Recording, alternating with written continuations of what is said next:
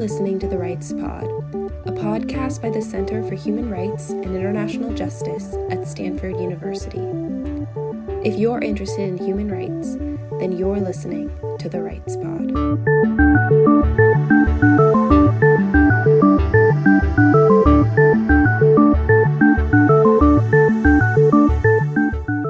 I'm Alina Utrata, and this is The Rights Pod.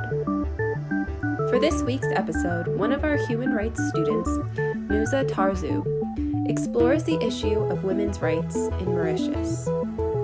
Nusa was born and grew up in Mauritius, and she spoke with other Mauritius women and academics about their experience and expertise with gender discrimination, and why, after all this time, does gender inequality in Mauritius still persist? If you're interested in human rights, then you're listening to The Rights Pod.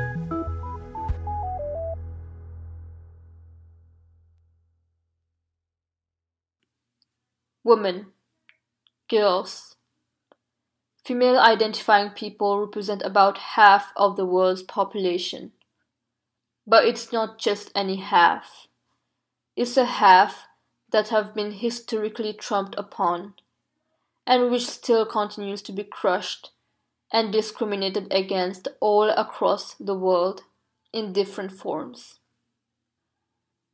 Until 1918, women could still not vote in Britain, and the last country to give women the right to vote was Saudi Arabia in 2015, just 5 years ago. Most countries have come a long way since they gave women the right to vote. Gender equality has even been recognized as a fundamental human right by the United Nations and is on the books in most countries of the world. But do laws always guarantee justice? Are they always indicative of what is truly going on in a country? Do laws necessarily influence how the society views crucial aspects of its daily lives? How about culture, religion, traditions, and gender norms and biases that still continue to persist over generations? I was born in Mauritius, which is a country with very progressive gender equality laws. But I did witness a lot of discrimination, injustice, and even violence being perpetrated against women growing up there. And I also noticed that there was a stark difference in the way that I was being brought up as a girl and the way my friends from other cultures, or even my own culture sometimes, were being brought up. There were two extremes. An extreme end where the woman's value and importance were exclusively tied to maternity, or their role as a wife, daughter, or mother. And another extreme where the women were given the same importance as a man in all respects, including in the domains of leadership and decision-making. And in between the extremes, there was a whole range of subtle or overt norms and practices that affected women in ways that I felt were only rarely overtly or publicly expressed. For this episode, I spoke with Mauritian women who shared their stories with me and talked to Dr. Roshni Muniram, an honorary professor at the University of Nottingham, and who is also from Mauritius. I asked them about gender and women's issues in the Mauritian context, and how they would relate it to the broader global one.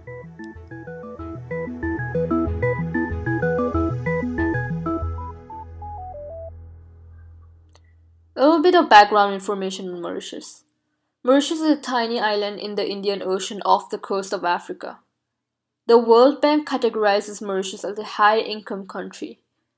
About 70% of the population is of Indian descent, and 25% is of mainland African descent. This makes Mauritius one of the few African countries where the majority of the population do not originate from mainland Africa. Instead, the majority comes from India, a direct result of the British colonization of the island in the 19th century. Mauritius as a country consequently has a unique melting pot and mixture of cultures, traditions, and religions originating primarily from both India and mainland Africa, which have been carried over through generations.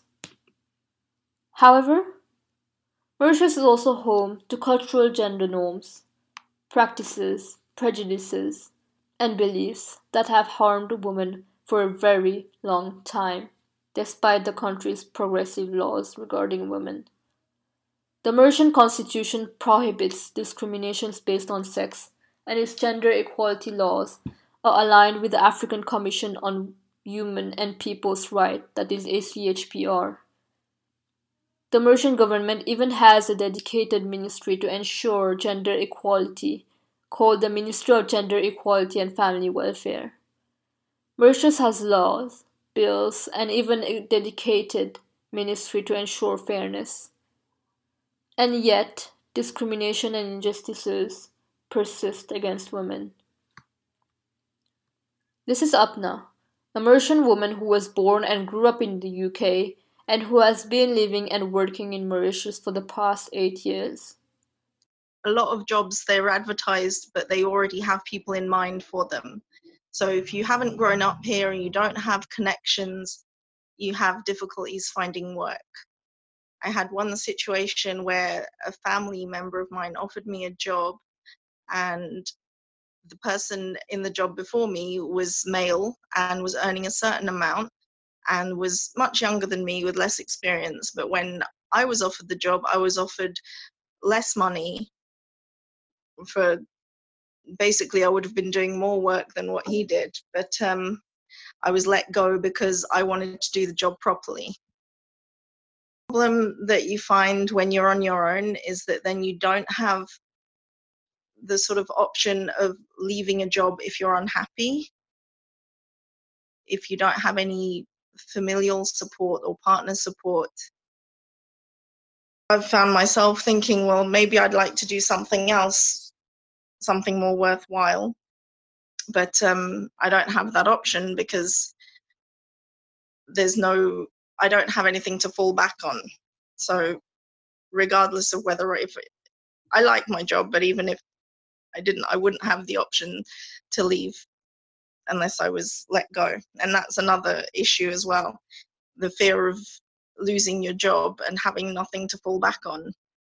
And sometimes I think there's government assistance for a certain amount of time if you lose your job, and certain people get assistance for certain reasons, but then it doesn't seem to be enough of a safety net sometimes.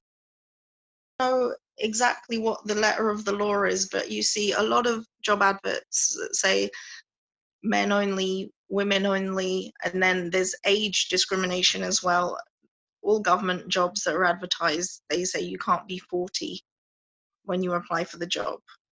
And the fact that you can advertise for a job to say either men or women or whatever age, doesn't seem that the law is doing what it should be, which is to protect people and give people equal opportunities. I wasn't aware of how Mauritians really saw women on a sort of global scale. I've sort of felt like a lot of men see women as objects and you don't get taken seriously enough. And a lot of people don't really want to know your opinions or, what you think about or anything. It's just everything is sort of, I don't know whether it's to do with the traditional culture, but I find it quite hypocritical as well. I also spoke with Mohsina, a 19-year-old undergraduate studying in Europe.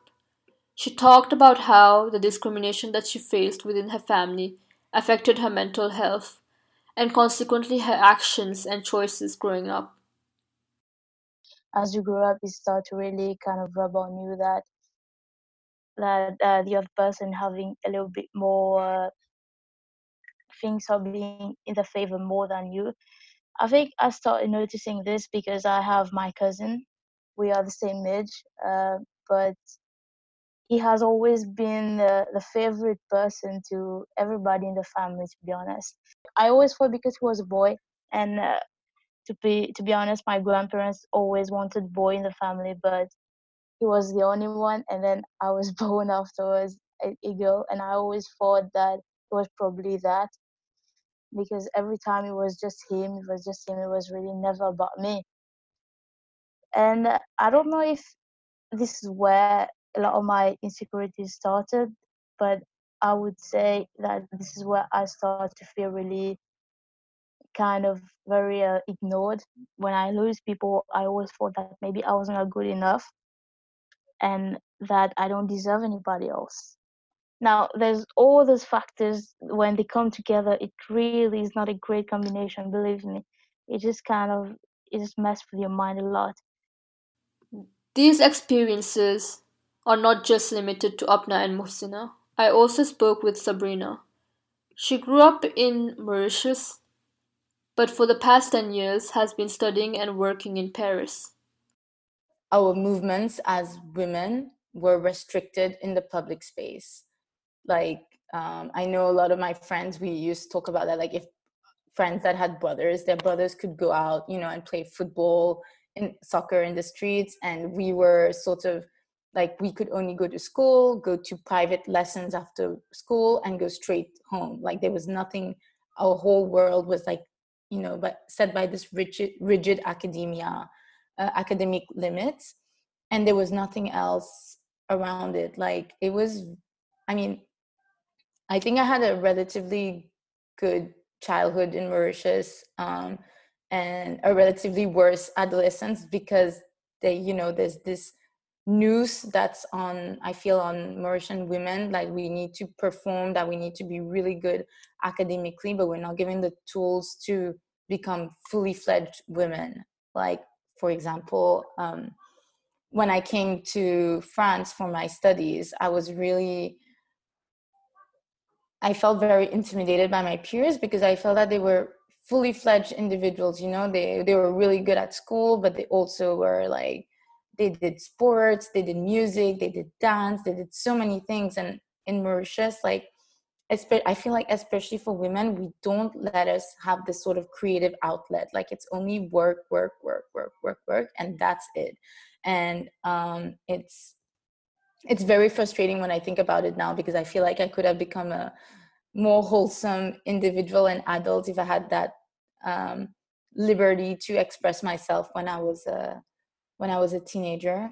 And I resent my parents a lot. I resent society a lot because of that. Even, I'm also debating about going back home, but I don't want to be faced with the comments I know I'll get, even if I want to go into politics, even if I want to, create an NGO or work for, social justice projects, I know that it's not going to be well received. Like, I know. And the fact that I'm a woman and also not the right type of woman, I'm not from the right caste, I'm not from the, right skin color, all of these things are going to play. But the fact that I'm a woman is going to play even more.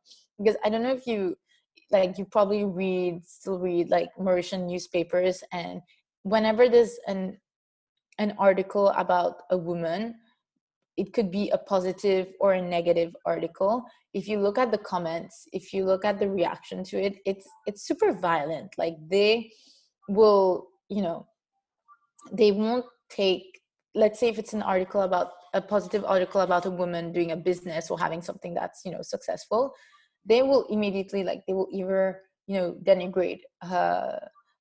They will either say, oh, she's really hot, or she's really pretty, or they, oh, she's really ugly. They won't like judge the content of what she's doing, or they're going to they're going to have like these really denigrating comments. And on the other hand, if they're like articles, which happen far too often in Mauritius, of women who were beaten up by their spouse or raped or those kind of things, the first comments you see are people saying, oh, but what was she doing with that guy? Oh, why was she out?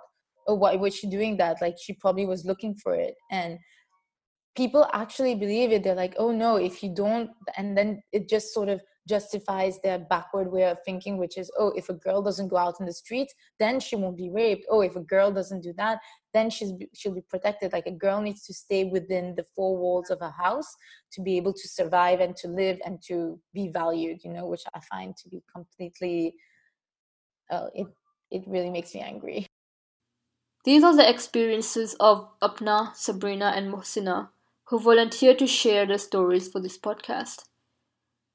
But their stories would not sound strange or unusual for anyone else in Mauritius, myself included. These experiences for women are often very normalized. But the question that I still had to ask myself is why? Why are these struggles and this discrimination against women still widely present today in 2020?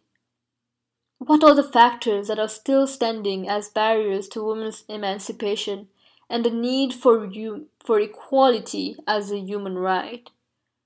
Why are we not there yet? To get to the answer to these questions, I spoke with Dr. Rushni Muniram. Dr. Muniram is an exceptional Mauritian woman who has a very long career as an academic and in gender consultancy, both in Mauritius and internationally.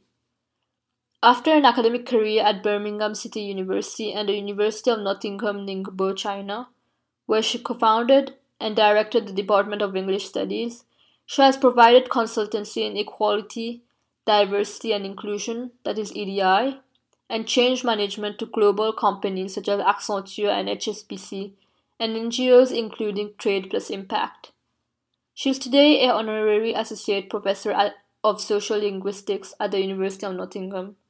She was recently commissioned to create a roadmap to enable the University of Nottingham to influence government policy in ADI.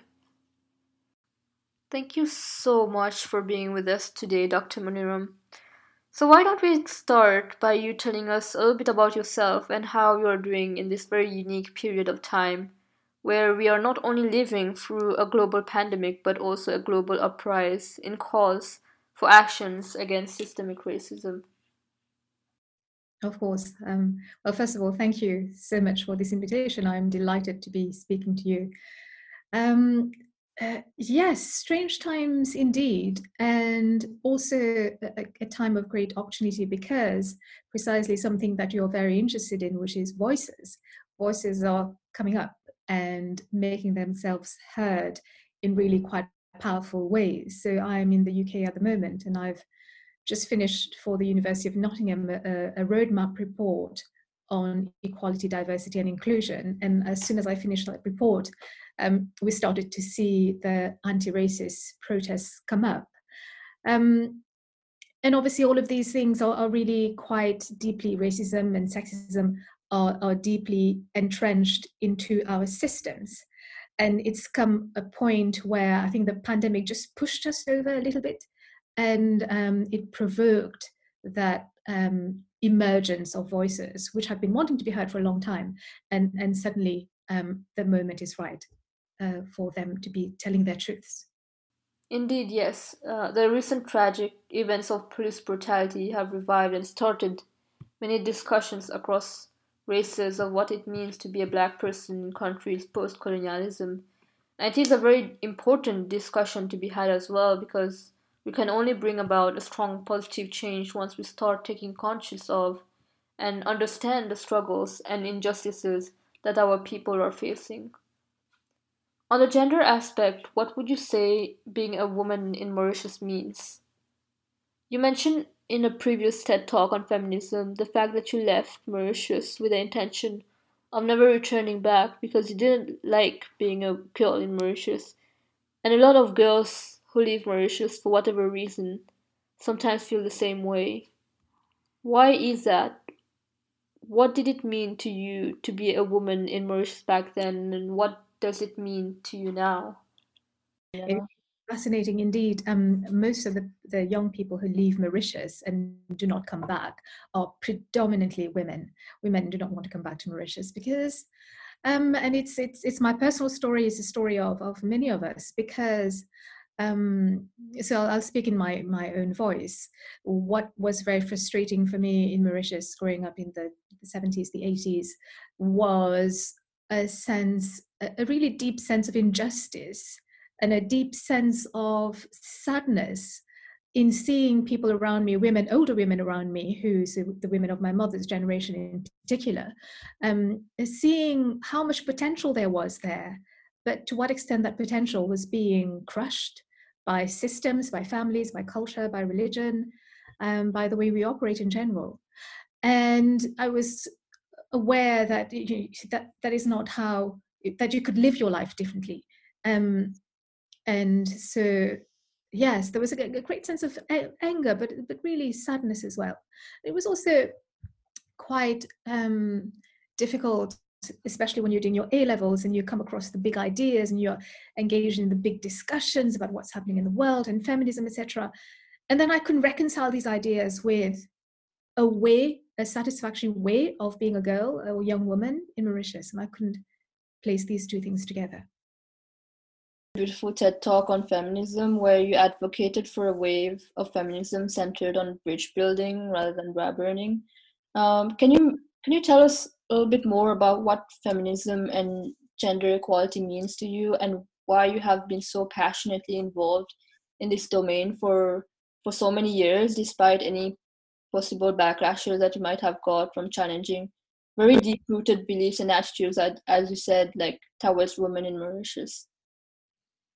Yeah, so if you look at the things that we need to continue to thrive as a species, as human beings, we need resources.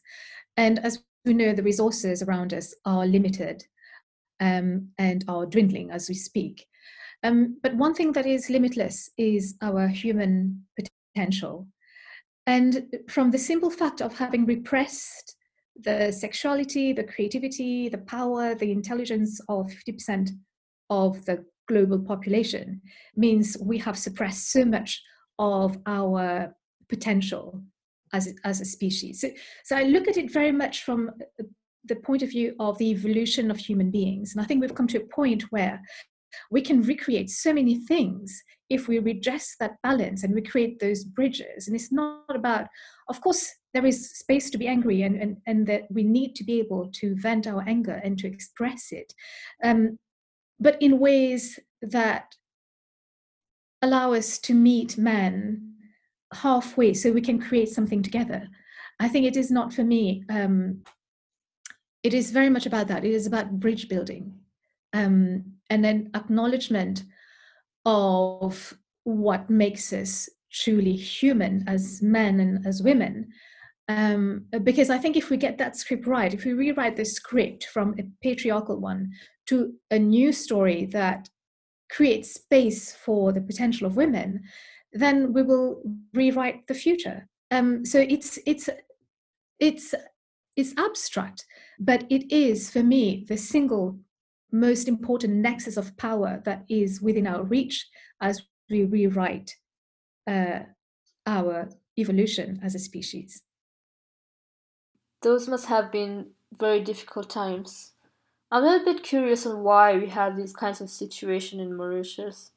You talked before about a deep-seated fear and distrust in women that you observed as a gender consultant in East African countries towards women, which paves the way for gaslighting and other gender issues.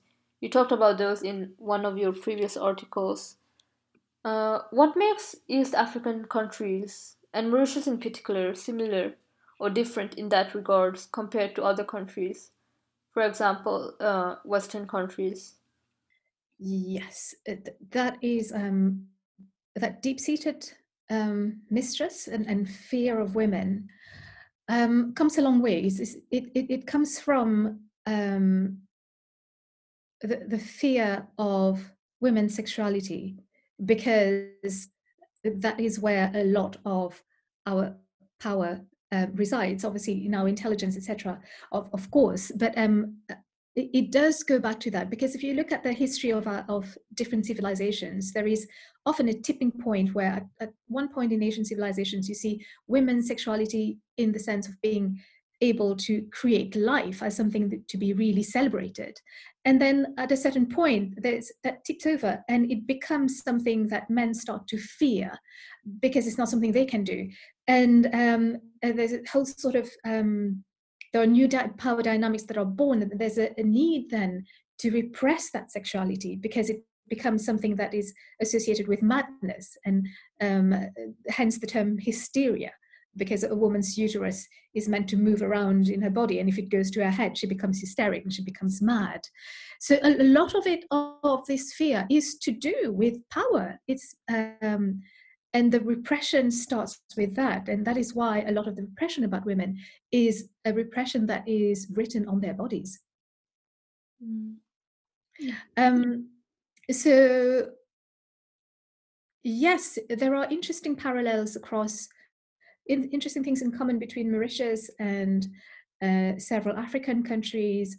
I'll give you another example. FGM, for example, in East Africa, female genitalia mutilation, is exactly that, an example that epitomizes that fear of female sexuality. So men have to find a way of binding women sexually so that to control their sexuality in general.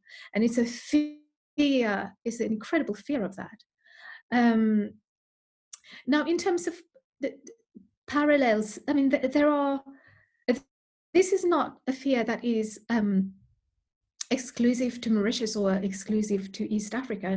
Now that I'm here, back here in the UK, and I've been working on this report on equality, diversity and inclusion, and just generally being engaged in the diversity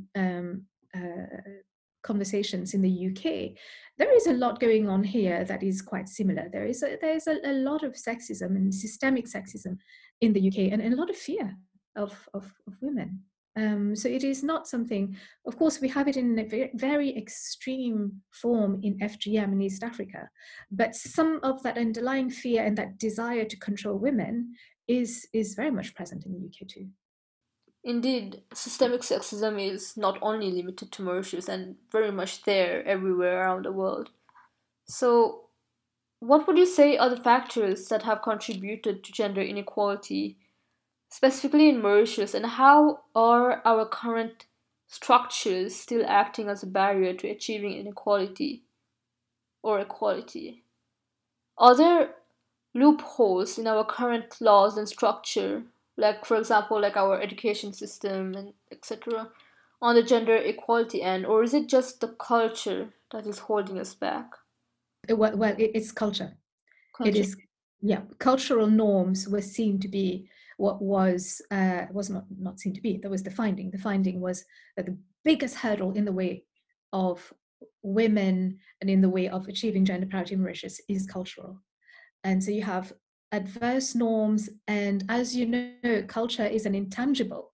You cannot just tweak something in a law or bring in a new law to change culture. It's this invisible monster. It is everywhere, and it's systemic. It's in our families, it's in religion, it's in the very few, well, the 3 women who are ministers in cabinet, 3 out of 24. It pervades absolutely everything. It's the books that we read, it's the things our teachers tell us, it's what our religious leaders are telling us.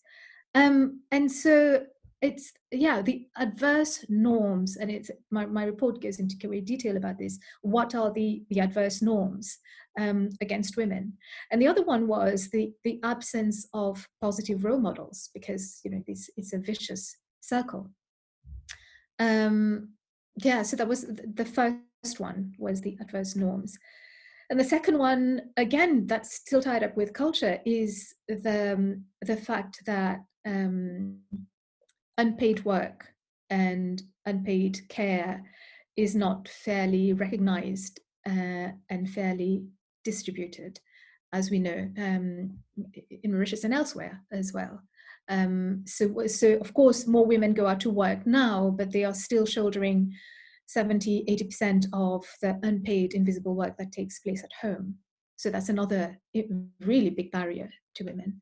But something that really kind of hurt me quite deeply was the one of the findings was that women had a very low level of self-confidence, and therefore practice a lot of self-sabotage in relation to refusing promotions at work, or going for jobs that are 3 levels down from where they should be, just because they don't have the confidence, or they don't feel they can do this job as well as look after their family. So there's an enormous amount of creative potential, intelligence, leadership capacity, innovation that is lost in Mauritius because of culture.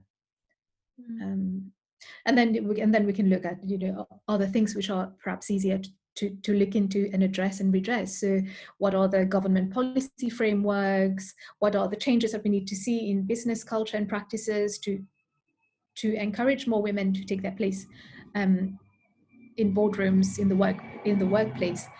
But really, it is culture, and that's a monster of a thing to change. There is a lot of silencing that goes on, as you know, in Mauritius in relation to a lot of the violence that is done to women, whether it's violence in terms of not allowing them the freedom and the basic human rights of freedom of movement. And a lot of that is covered up in silence. Within families, there is often a tacit understanding about those things, and that is why changing the law is really important, because then it makes it visible and it makes it real and tangible, and people are less likely then to hide behind silence. After discussing everything, do you see any hope regarding the fulfillment of gender equality in Mauritius? Yeah. Yes, I have a lot of hope, and I think we live in very interesting times. So if you look at world history until very recently, history goes into cycles of 550 years. So every 550 years, a cycle closes, a new one opens. And we are now at a moment where a lot of the old systems are not working anymore, and that's why we're seeing all the protests taking place, etc. So it's a really exciting time to be reviewing the things that have taken us thus far, but the things that will not take us into a productive, fulfilling, sustainable future. So it's time to be reviewing a number of different things. And one interesting thing, I think, for women in Mauritius is to be able to look onto role models who are not necessarily based in the West, but role models in Africa, role models in India. What are women doing there? I mean, it's a strong women's movement. So that's one thing Mauritius doesn't have. It doesn't have one strong women's movement.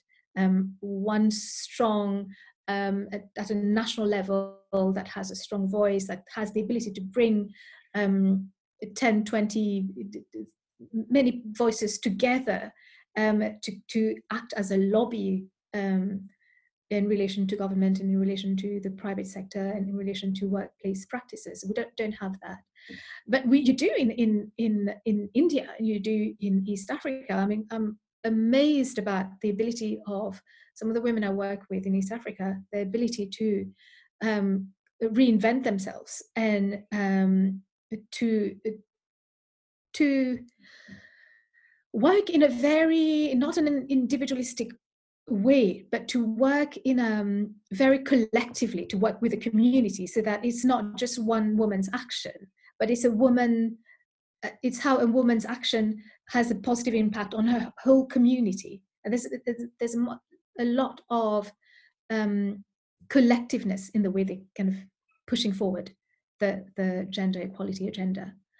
So we have other role models. We have lots of role models to be looking to, who we may have more in common culturally in Africa, in Asia, and not necessarily associate ourselves with a feminism that is from the West. I mean, we can create our own models of what feminism would mean for Mauritius.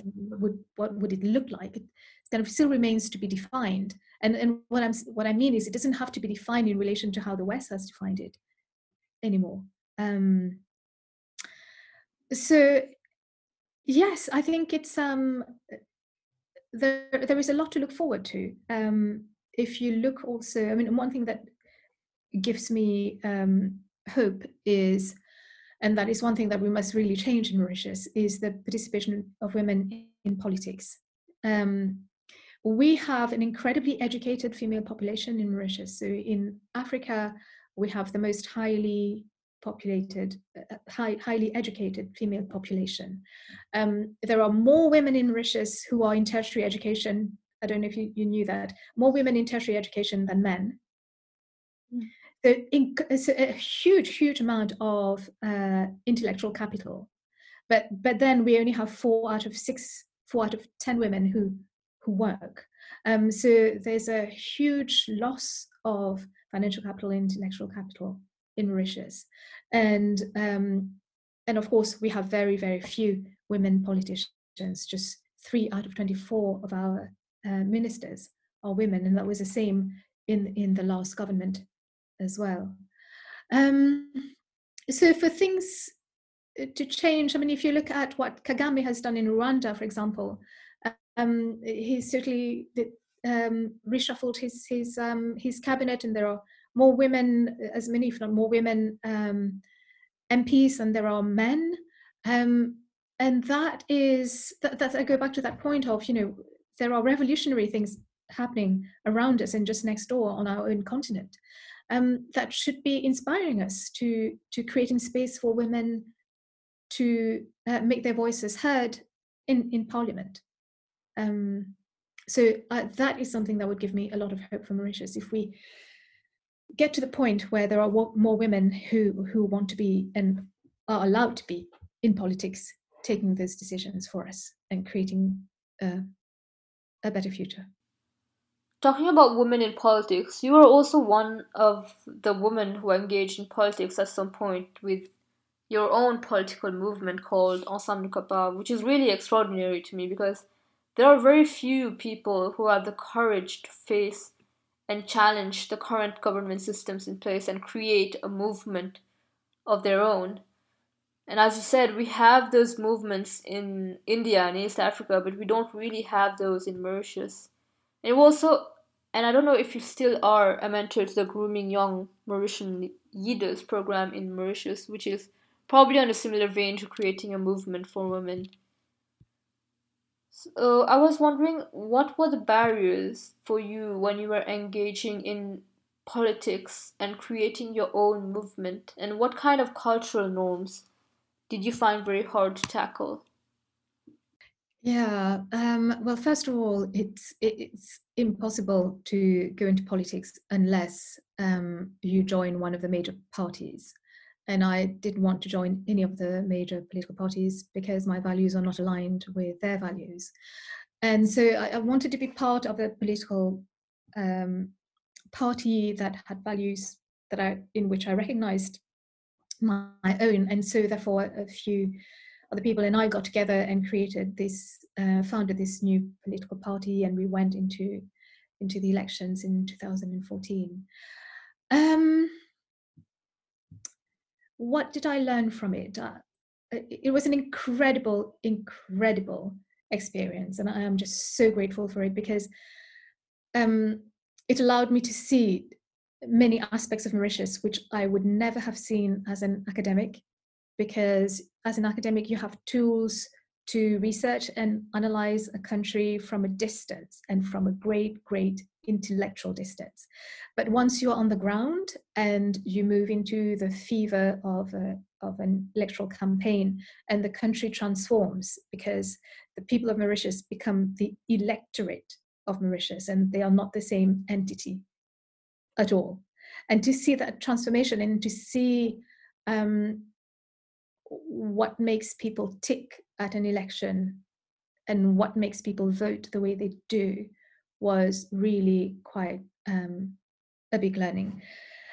In relation to being a woman in politics, so going against the grain like that is already very difficult. Now, if you're trying to do this as a woman, it's 10 times more difficult because your voice is less credible by the fact that you stand alone from the big parties and by the fact that you are a woman as well.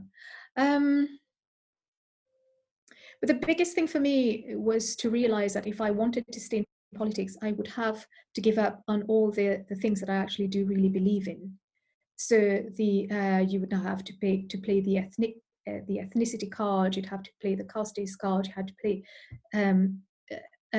identity games that I have nothing, that I don't believe in, that are totally counter to what I believe in terms of Republican values in Mauritius. So it was just, I think, understanding that People like your ideas. People might have liked some of my ideas when I was writing in the press, but people don't want things to change.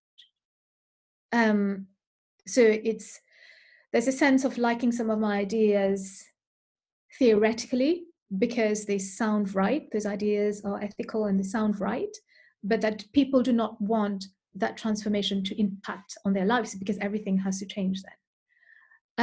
So my biggest take then is that I've had to revise my theory of change, and I don't see change in Mauritius happening through politicians given the current political culture that we have. This might change in the future, but at the moment, the political culture doesn't allow change to come in, and the kind of change I would have liked to see. Therefore, to exercise my own sense of agency, I've found that I can have more impact through my advocacy work and through my professional work as a consultant in equality, diversity, and inclusion. And so that is where I have focused my attention. And so I carry on working as a consultant in Mauritius and elsewhere with Global 500 companies, but also with universities and also with governments in trying to influence policy and best practices from that angle. But to go in and to expect that you can change things top down was rather naive of me. I have understood a number of different things and therefore reconfigured my pathway in order to have the kind of impact that I still want to have. Thank you so much for sharing all of this with us, Dr. Muniram. I definitely learned a lot from you today, and I'm sure our listeners will learn a lot from listening to you. So to close this discussion, if there was one advice that you could give to women struggling under gender discrimination and injustice, what would it be? Yeah, it's to speak out because, women's movements have started because women have spoken to other women and because women have chosen to speak out. So we really have to remember that silence becomes something that we have internalized and we have imposed on ourselves. And the most powerful thing we can do is to speak out. It doesn't mean you have to go to a radio and speak out, but it means you can reach out to organizations, you can reach out to mentors, you can reach out to Gender Links, for example, is an organization that does a lot of really good work in Mauritius. You can reach out to these people, they have their numbers advertised, and seek help. We cannot, I think we are navigating a very interesting time in history, in the sense that we want to claim more space for ourselves, and these spaces, we haven't occupied them before, and therefore there is no direct route to take you there. There is no clear pathway to take you there. And it's okay to say that I don't individually have the answers to everything, but I can reach out to an expert, I can reach out to a friend, I can reach out to a mentor who might be able to put me in the right direction. But speaking out is really, really key. I think this is where it all begins.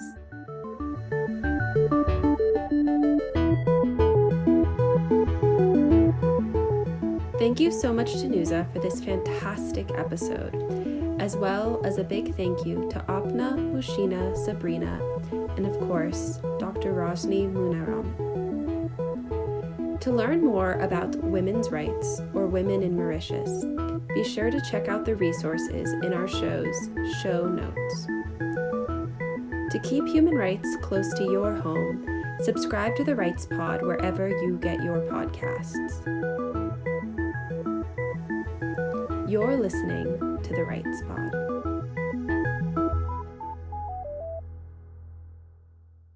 The views reflected in this podcast do not necessarily represent the views of the Stanford Center for Human Rights.